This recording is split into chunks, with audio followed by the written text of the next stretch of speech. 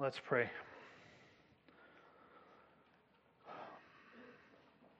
Lord, we depend on you to speak to us this morning. We need you. It's just air passing over vocal cords without your Spirit, anointing the words and anointing our ears to hear. So, Lord, we ask, we are desperate for your word, that you would change us, that we would hope in you, that we would depend on you. We would trust in you and believe in you today. So bless this time that we have together in Jesus' name. Amen. It was the news that no parent ever wants to hear. The very thing that every parent fears and prays will never happen. Your son is dying, and there's nothing I can do about it, the doctor said. And so they turned to every other means that they could think of: home remedies, local faith healers, additional sacrifices and offerings at the temple, and prayers upon prayers, upon prayers, upon prayers for healing to Jehovah, and then to the multitudes of other gods that purported healing powers, all to no avail. Day upon day they watched as their son's health deteriorated, his passing seemingly imminent. Their options had been exhausted, and along with them, so too had their hope. As they tried to make the best of each remaining day without giving in to their grief, rumor of another so-called miracle worker made its way to them. According to reports, this guy had apparently performed numerous miracles at the Passover in Jerusalem. Some of their friends said that they had even seen these miracles with their own eyes. But even if this latest healer really had the power to heal their son, he was so far away, Jerusalem was so far away, that there was really no chance of getting their son to him on time or in time. But then word came that this miracle worker had traveled to a nearby town that was only about 15 miles away. Maybe, just maybe, he would agree to come and see their son. Maybe, just maybe, this one would be different. This guy would be legit and be able to heal their little boy. Now, you can almost feel their apprehension and even daring to hope that he could. All of these other things they had tried and ended in disappointment.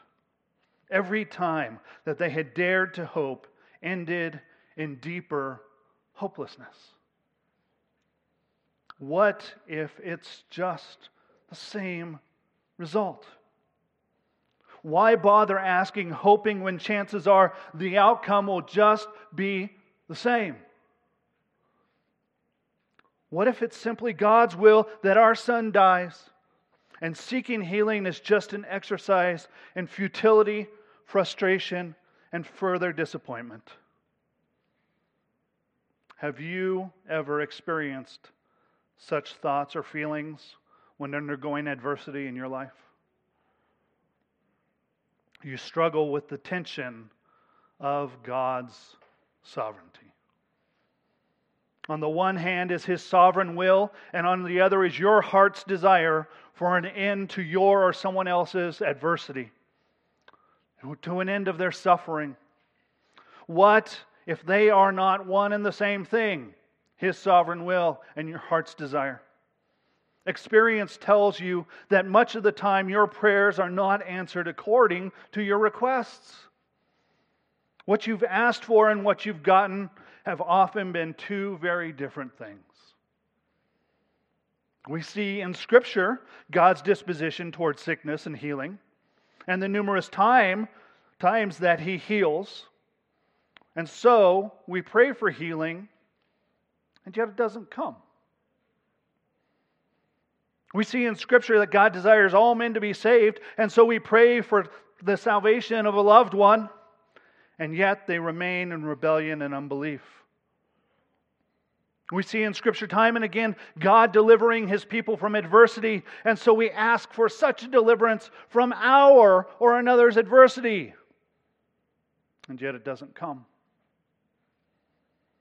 It's an ongoing tension, the tension that everyone feels in relation to this sovereign God.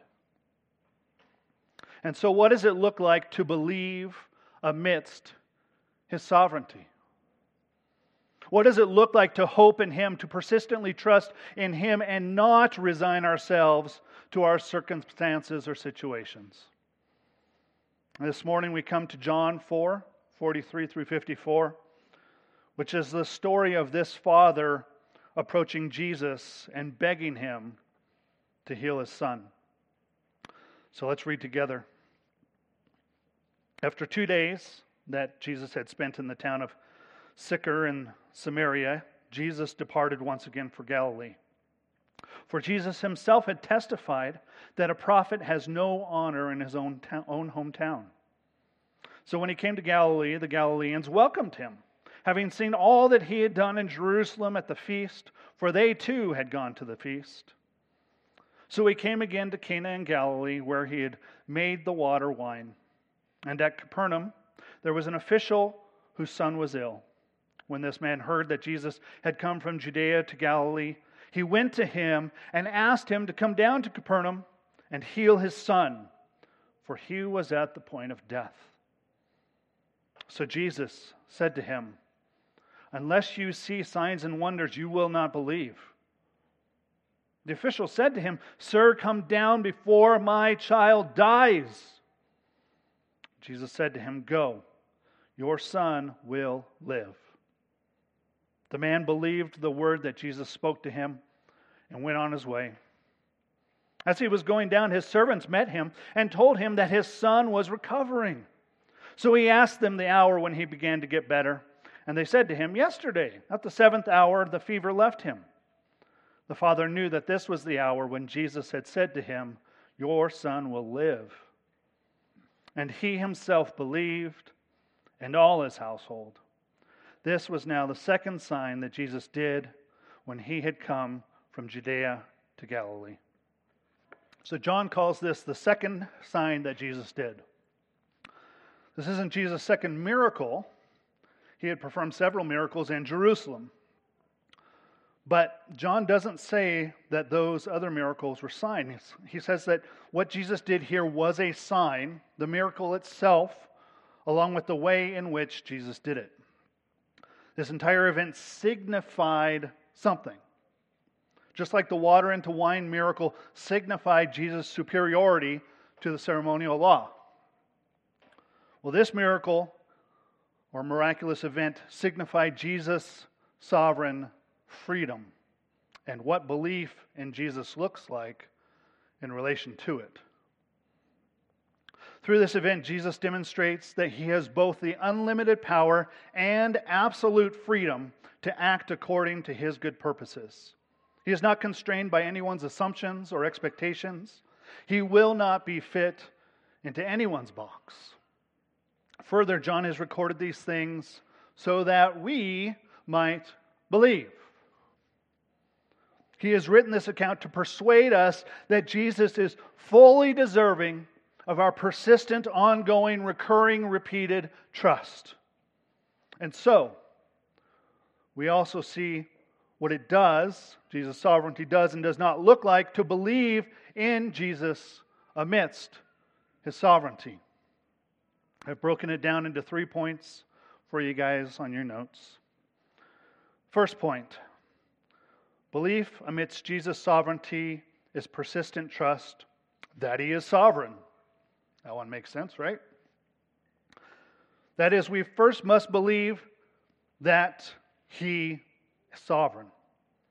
What does it mean to be sovereign? It means that He is free to do whatever He pleases, and He possesses the unlimited ability to bring what He pleases to pass. Let me say that again. He is free to do whatever He pleases, and He possesses the unlimited ability to bring whatever He pleases to pass. He is in no way limited or constrained by His creation. Jesus is free, unencumbered, and unrestrained by the laws of nature and the whims and expectations of people. Let's look briefly at how both of these ideas are clearly portrayed in this passage. First, we see the request from the official for Jesus to perform the miracle, to do something that would supersede the laws of nature. And Jesus not only does it, He not only performs a supernatural act of healing, demonstrating His power over the laws of nature, but He does it instantaneously from 15 miles away. Jesus is demonstrating His superiority over time, over space, over matter, over everything. None of these things can limit His power. He is not bound by any of them. He can pray for somebody in Asia. Guess what? He's not like, oh, he's so far away.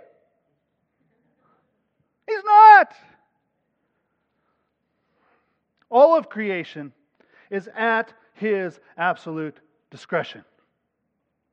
There is no time, nor place, nor situation where Jesus cannot act. He is absolutely free to bring about whatever His purposes are, whenever, wherever, and however He deems right. He is sovereign. Now, it was not only the fundamental components of nature that would have been thought to restrain Jesus' freedom, but so too the expectations of those around Him. It's pretty interesting, I think kind of funny, the number of times Jesus disappoints the expectations of those around Him.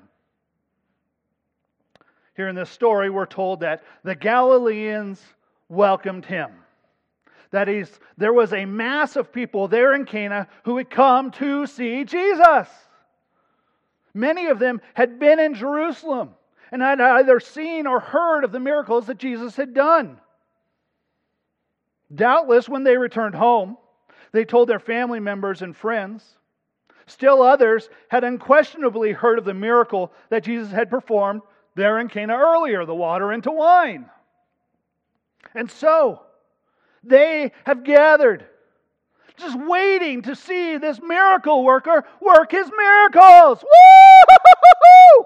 You coming? You coming to see Jesus do the stuff? And yet, as far as we're told, Jesus doesn't do a single miracle before their eyes. They came anticipating the fireworks, waiting with bated breath to witness His signs and wonders.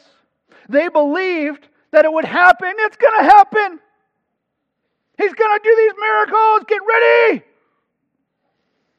A multitude had gathered to greet Him and to celebrate His miracle-working powers. And He leaves them empty-handed. The expectation of the crowd was for Jesus to do public miracles. And yet, as far as we know, only one person and his family, his household, walked away having seen a miracle. And them in another town.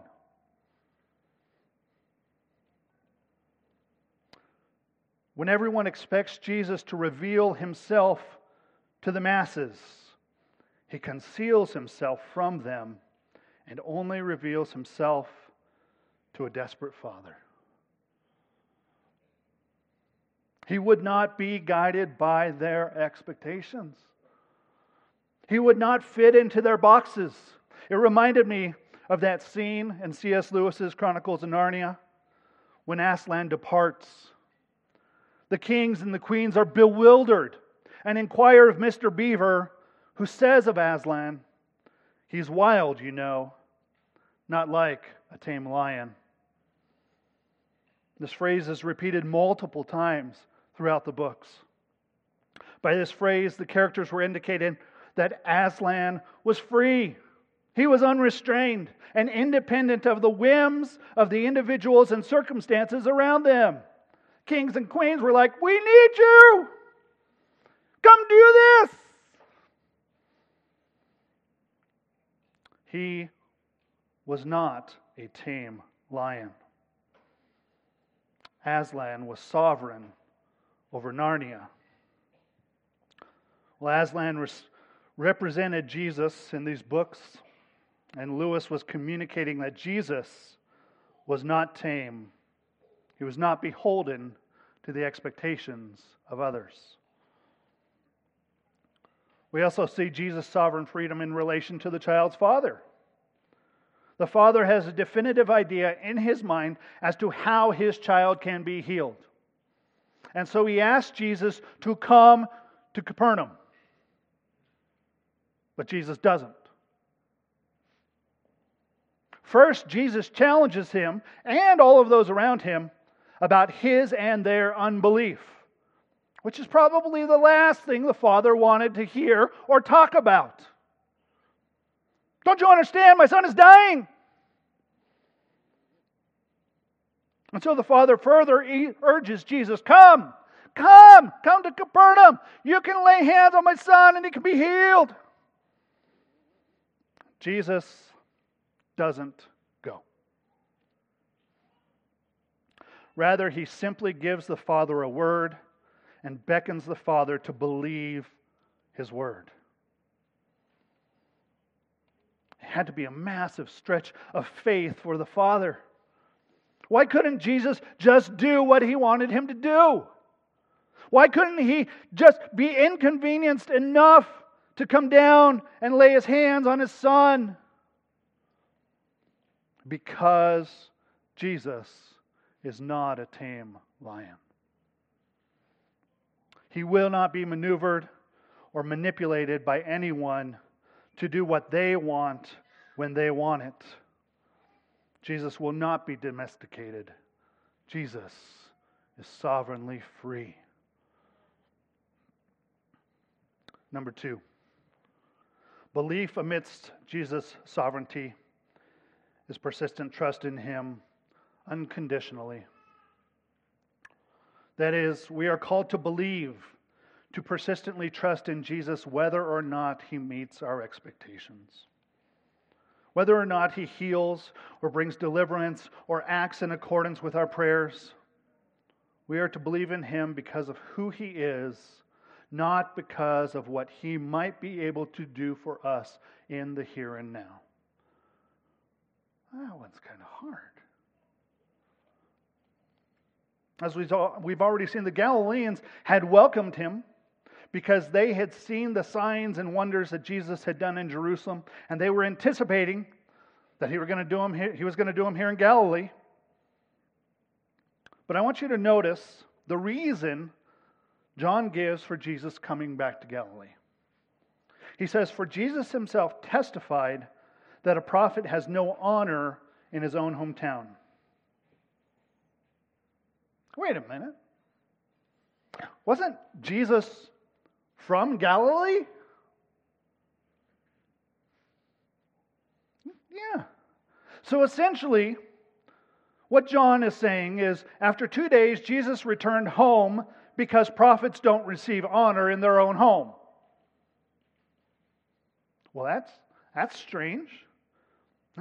It gets stranger. For how is it that it can be said that He received no honor in His own hometown when the crowd welcomed Him? Come on, Jesus! It's because of the reason that they welcomed Him. They welcomed Him as the local hometown miracle worker, rather than honoring Him as the Messiah. Their lips praised Him, but their hearts were far from Him. And Jesus recognized this. He recognized the nature of their hearts because what did He say? Unless you see signs and wonders, you will not believe. Yes, He spoke these words to the Father, but also to everyone else. Because the yous in the passage, which we don't see in English, are plural. He says, unless all y'all believe or see signs and wonders, all y'all will not believe. They would not believe that he was a prophet, let alone the Messiah, unless Jesus performed these signs and wonders they so craved to see. They were not honoring him for who he was, but they welcomed him because they sought signs and wonders. And they recognized that Jesus could be the vehicle through which they could get these things. And if he performed well, hey Jesus, if you meet these standards, we'll believe in you. So why didn't Jesus perform the miracles before their eyes if indeed the people would believe? Well, because such a belief is not true belief.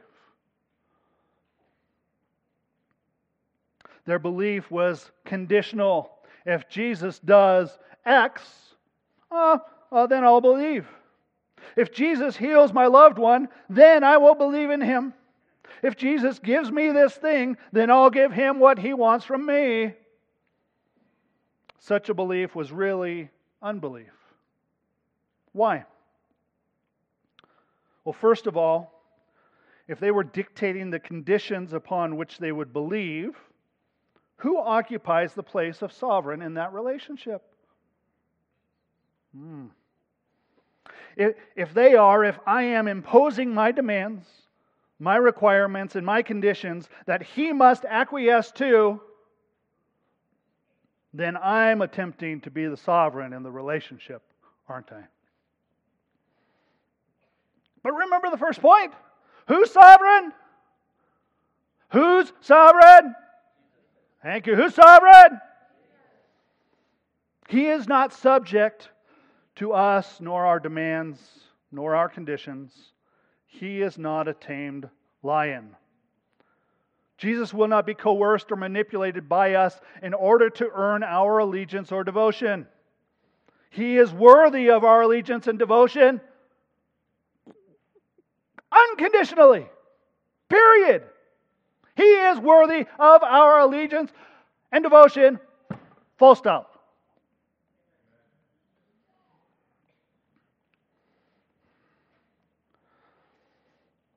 Further, such a belief was idolatrous at its core. You mean belief can be idolatrous? Yeah. Think about it. Who is at the center of that belief? They would believe in him not because of who he is, not for his glorious character, not because of his majesty, but because of the stuff that he would give them, because of the things that he could do for them. They're treating him like a genie, someone or something that they could use to produce the things that they really love. Idolatry. Who was the one being loved in such a scenario? They're only loving Jesus insofar as he provides for their first loves. Heard a great analogy from John Piper that illustrates this point. He said, if we are not captured by Jesus' personality and character, then all of our declarations of belief are like the trust of a wife in her husband to provide the money that she needs to maintain her affair with another man. Ouch. If we are not captured by Jesus' personality and character, then no matter how much we say we believe, our belief is like a trust of a wife and her husband to provide for her to have an affair with someone else.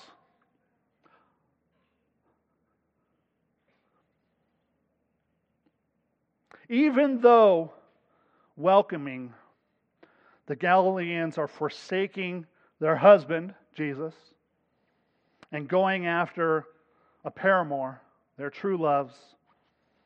And to make matters worse, they are asking Jesus to fund the idolatry.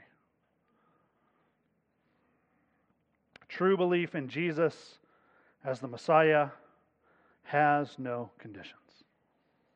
True belief is first and foremost a delight in the beauty and excellency of Jesus' character and nature. It is not contingent upon transient earthly desires, whims, or expectations. Let me say that again. True belief is first and foremost a delight in the beauty and the excellency of Jesus. It's not contingent upon transient earthly desires, whims, or expectations. He is the Messiah, whether or not He performs the miracles that I want Him to perform. But I'll know that He loves me if He does these things for me. Miracles aren't proof of His love, folks. The cross is. The cross, what Jesus did on the cross to pay for sin and to restore relationship with God, is the proof of His love.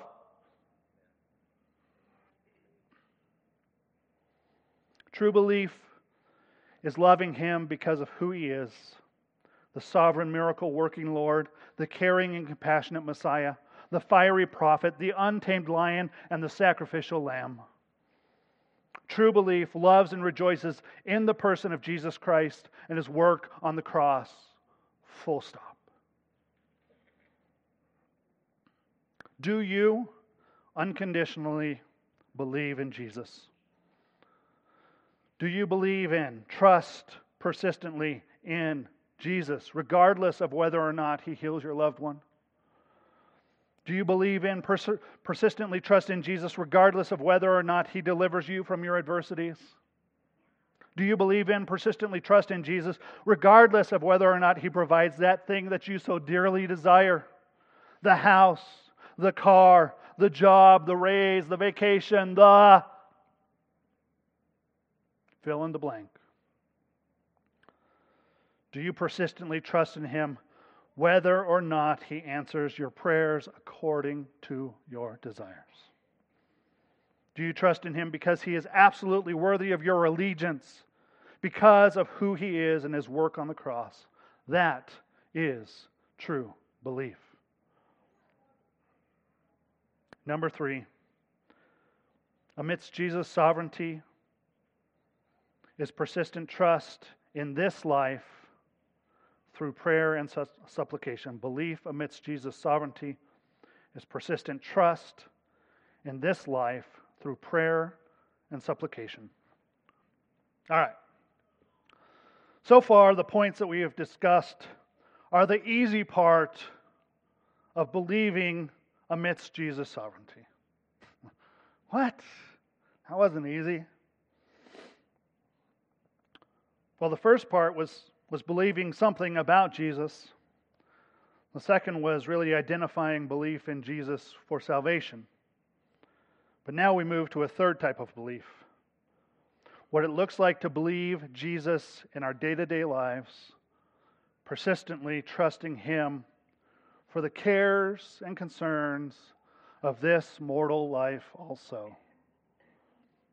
What does it look like to believe in Him for the desires of your heart in the here and now in light of His sovereignty?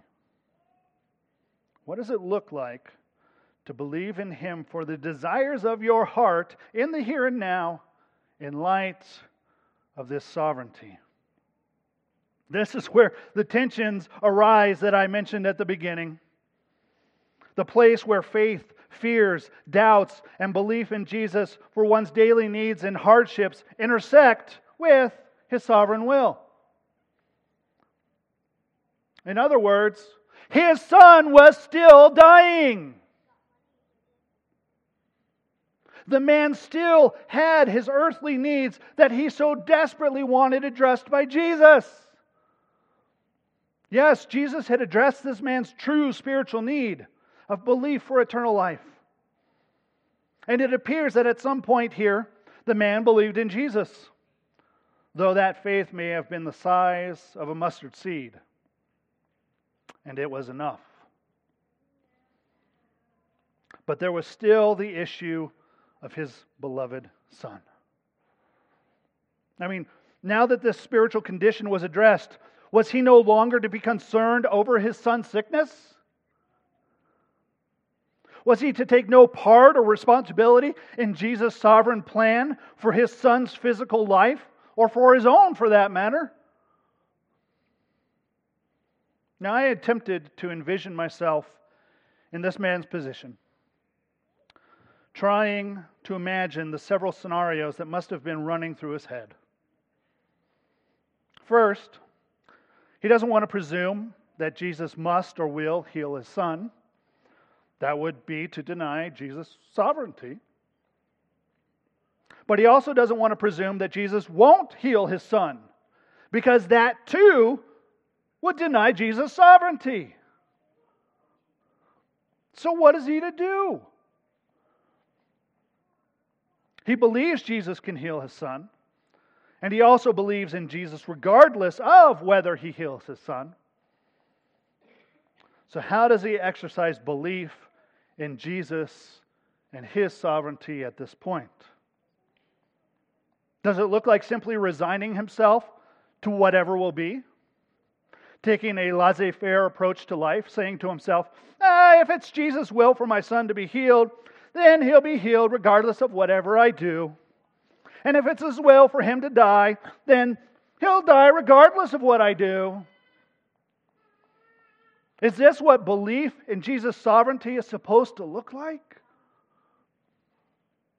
Is the Father, indeed, are we to take a completely passive role in light of Jesus' sovereignty? Some people might assume that after hearing these words from Jesus, the Father simply turned for home, singing, Que sera, sera. Whatever will be, because Jesus wills it. But that's not what happens, is it? That is not what belief in God's sovereignty looks like, passively resigning oneself to whatever happens. Belief is active.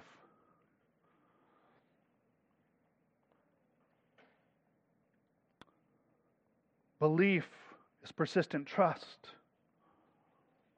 Therefore, belief in and under Jesus' sovereignty is active, and it expresses persistent trust in the here and now.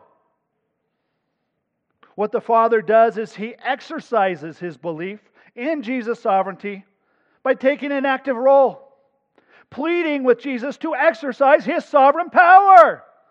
Sir, come down before my child dies. In essence, he prays to Jesus, which is exactly what we are exhorted to do as believers.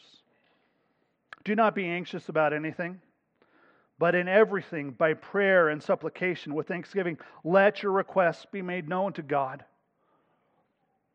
Continue steadfastly in prayer, being watchful in it with thanksgiving. Rejoice always, pray without ceasing. Give thanks in all circumstances, for this is the will of God in Christ Jesus for you. You see, prayer is a core expression of belief in God's sovereignty. Prayer is a core expression of belief in God's sovereignty. Indeed, God's sovereign will is one of the very reasons that we should pray. Think about it. Think about this.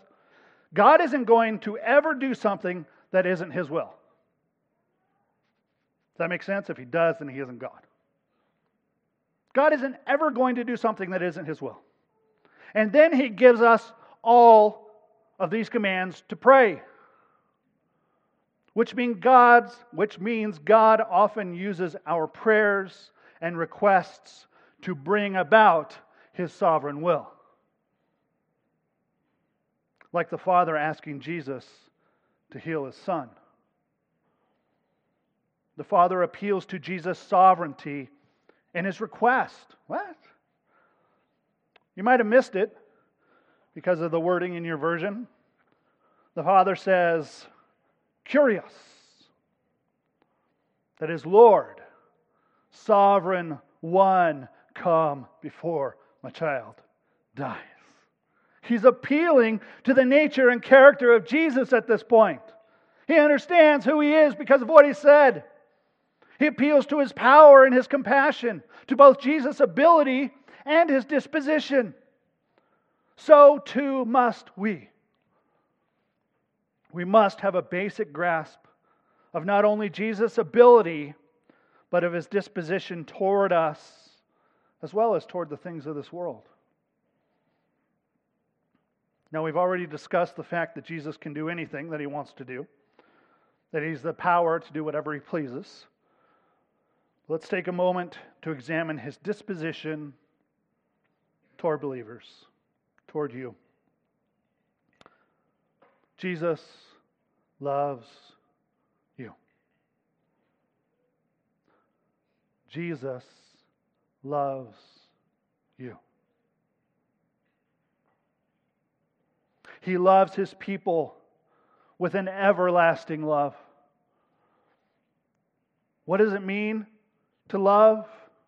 Love is a commitment to the highest lasting good of its object, even if at great cost to oneself. Love is a commitment to the highest lasting good of its object. Love seeks what is best for that person. It acts on their behalf for their lasting benefit, seeking their best interests. This was Jesus' disposition toward this man, and it's his disposition toward you who trust in him. And so the man pleads with Jesus, Lord, come down before my son dies. And get this. Jesus healed him. But wait a minute, no. Didn't you hear what Jesus said to the guy? He chastened him and the whole crowd for their conditional belief.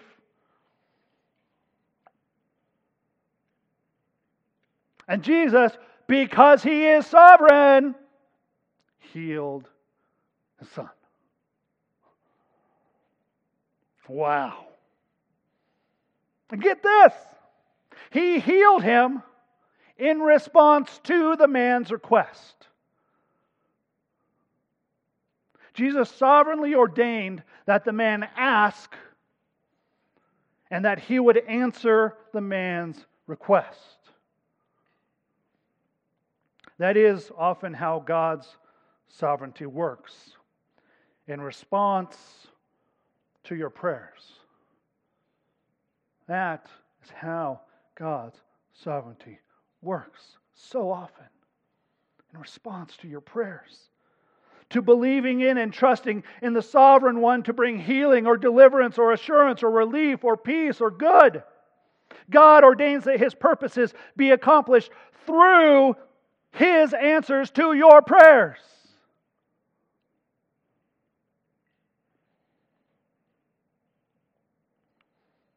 That is, his sovereign will is often ordained as an effect to your prayer. Those prayers serving as one of the means of his will coming to pass. That, folks, is the power of prayer. Through prayer, we are both trusting in God's sovereignty as well as acting as a component of that sovereignty. And so, when we pray and make our requests known to Jesus, we are both entrusting ourselves to and expressing belief in his sovereignty by asking in faith for him to move. And this is the confidence that we have toward him, that if we ask anything according to his will, he hears us. And we know, and if we know that He hears us in whatever we ask, we know that we have the requests that we have asked of Him. 1 John 5. So, if you have requests, bring them to Jesus. Pray for people to be delivered from their infirmities and adversities. James says, pray for one another that you may be healed. The prayer of a righteous person has great power in its working. Pray for the salvation of your loved ones and for the friend or relative to be delivered from their bondage to alcoholism, drug addiction, homosexuality, or transgenderism.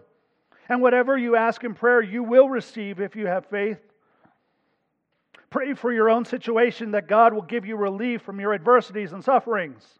Therefore, I tell you, whatever you ask in prayer, believe that you have received it and it will be yours. But,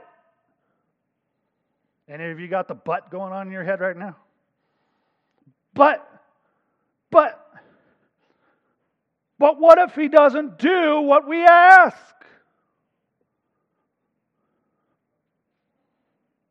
It isn't even really a question, is it? It isn't a what if. We all probably have vast amounts of experience of bringing our requests before Jesus and Him not answering in accord with those requests. Any of you know what I'm talking about? One person. The rest of you guys can go home. It's so common to our experience that there are times we greatly doubt He will answer our prayers. We really don't believe that He will move. I mean, look at me.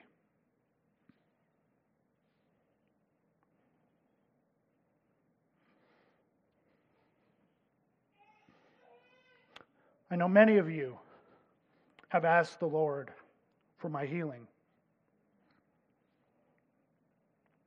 I know several people who pray regularly for my healing. I've prayed for it many times. And yet, here I am. Obviously, Jesus in His sovereignty has not chosen to heal me yet.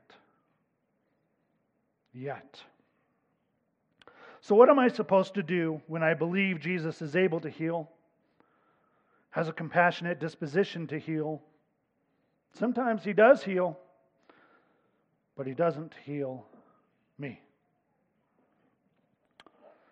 I must confess, this often results in greater doubt and disappointment, which then pervades my prayers. I can't tell you how many times I've prayed half-hearted, doubt-filled prayers for myself or for someone else, ending the prayer with, "Thy will be done." Because I didn't really believe that God would answer my prayers. Of course His will be done. He's God, He's sovereign. But there are times I use His sovereignty and that phrase, "Thy will be done," as an excuse not to believe in Him and His sovereignty. As an excuse to resign myself to the circumstances and protect myself and others from further disappointment. But that is not belief in Jesus' sovereignty. It's not.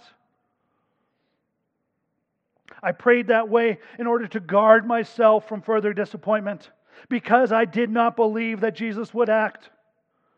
I figured I knew His will and I presumed what He would do, therefore making myself sovereign and denying His sovereignty.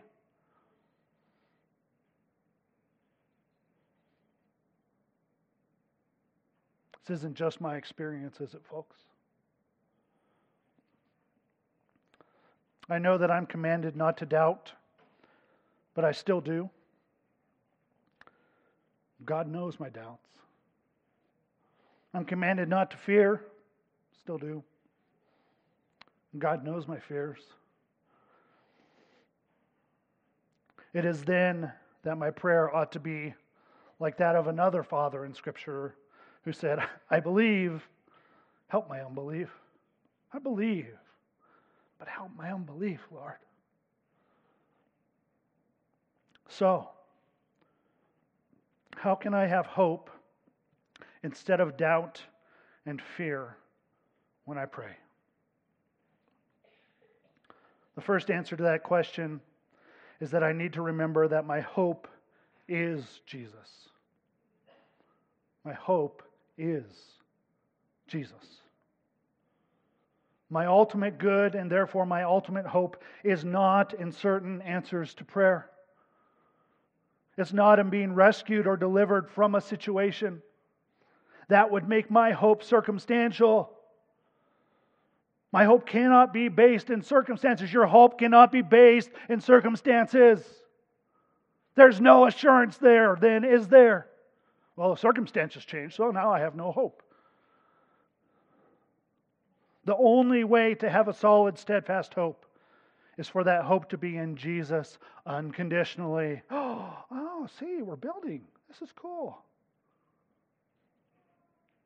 Another aspect of this is that I can be certain that He will always answer my prayers for my highest lasting good. He will always answer your prayers for your highest lasting good. I'm reminded of Jesus' teaching on prayer from the Sermon on the Mount. He said this, he said, ask, and it will be given to you. Seek, and you will find. Knock, and it will be opened to you. For everyone who asks receives, and the one who seeks finds, and to the one who knocks it will be opened. Or which one of you, if his son asks him for bread, will give him a stone? Here's a stone for you, buddy. Or if he asks for a fish, give him a serpent. Surprise!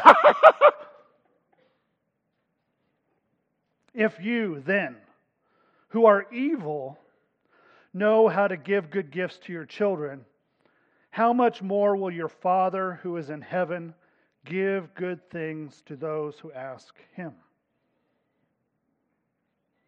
So, we are to ask, seek, and knock.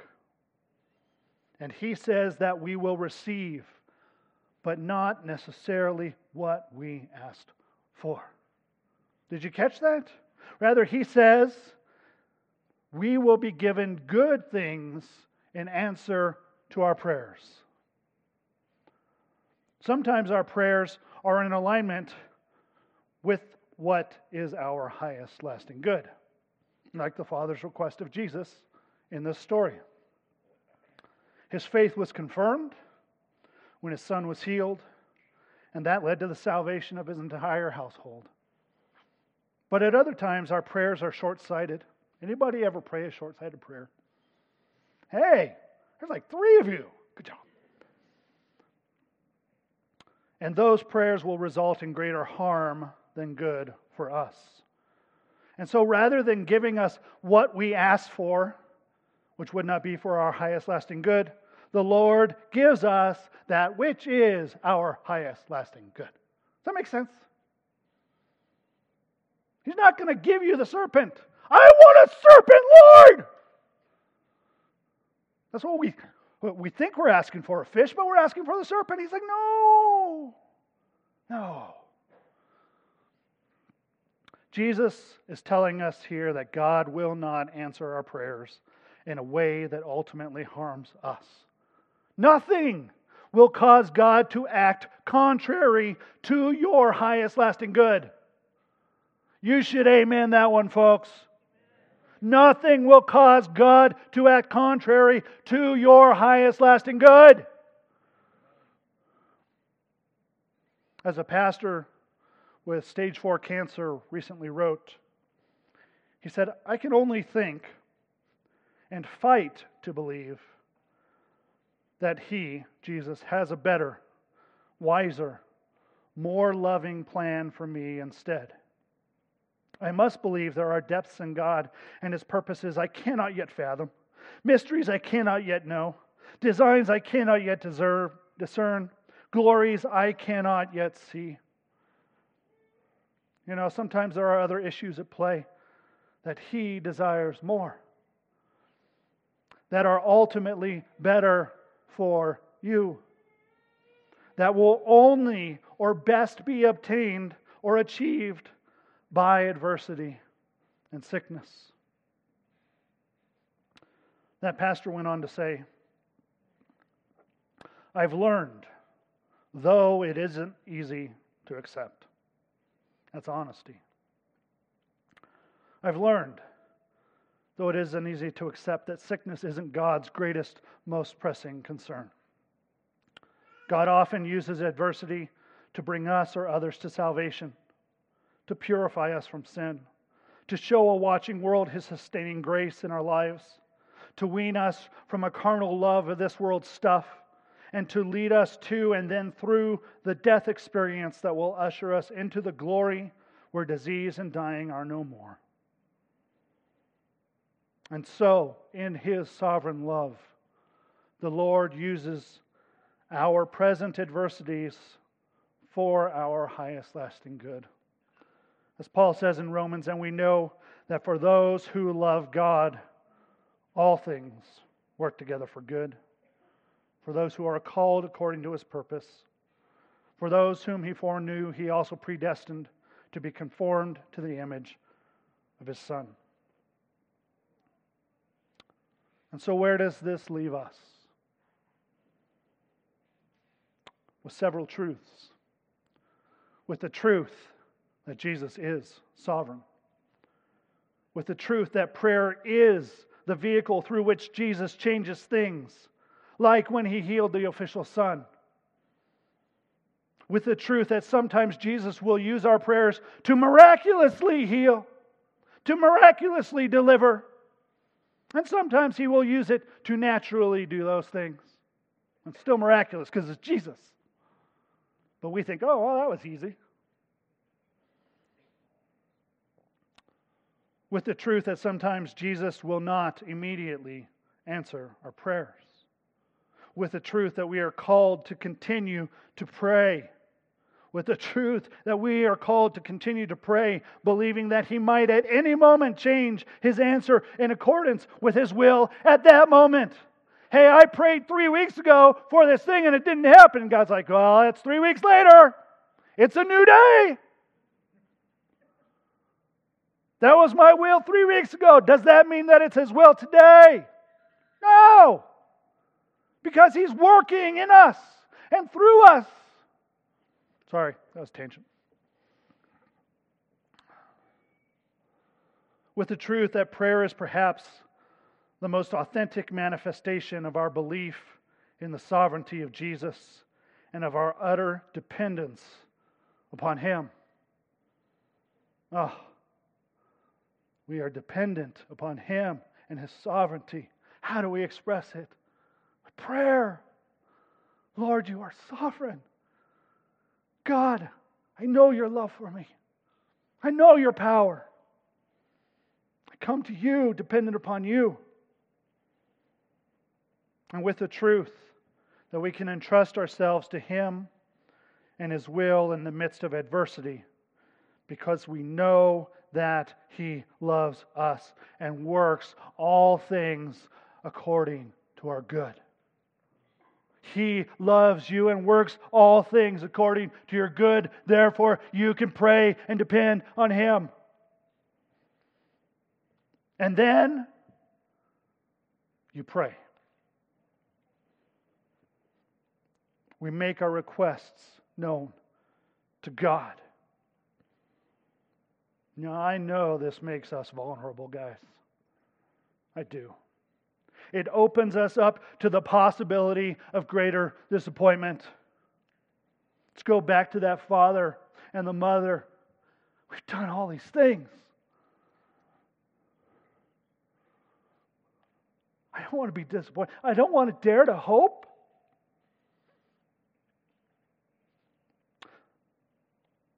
But if you don't open yourselves up to the possibility of disappointment, then you don't open yourself up to the hope that He will move according to your prayers. What if the Father hadn't asked? Well, we can't answer that question. Can't answer it, but we can ask it.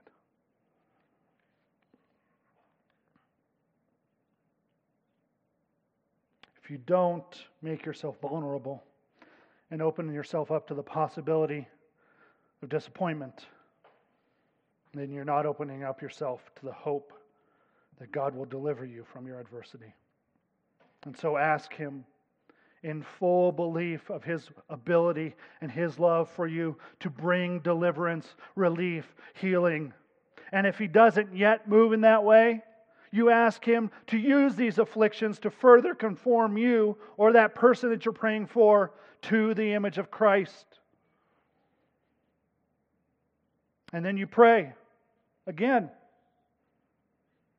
And then you pray again. And you pray again. And you pray and you ask. And you seek and you knock. And you keep knocking. You make your requests known to Him. And knowing that prayer changes things. And that He will give good things to those who ask Him. He will. So ask. I close with the powerful lyrics of Mercy Me. I know you're able, and I know you can, save through the fire with your mighty hand. But even if you don't, my hope is you alone. I know the sorrow, I know the hurt would all go away if you just say the word. But even if you don't, my hope is you alone. You've been faithful. You've been good all of my days. Jesus, I will cling to you, come what may. Because I know you're able, and I know you can save through the fire with your mighty hand. But even if you don't, my hope is you alone. Let's pray.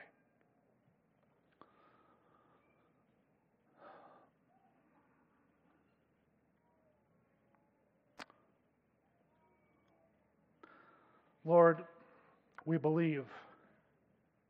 Help our unbelief. Our belief might be the size of a mustard seed, but you are sovereign. There are so many sicknesses, Lord. So many things that people are dealing with that we don't even know about. But God, remind us to call out to you for those needs.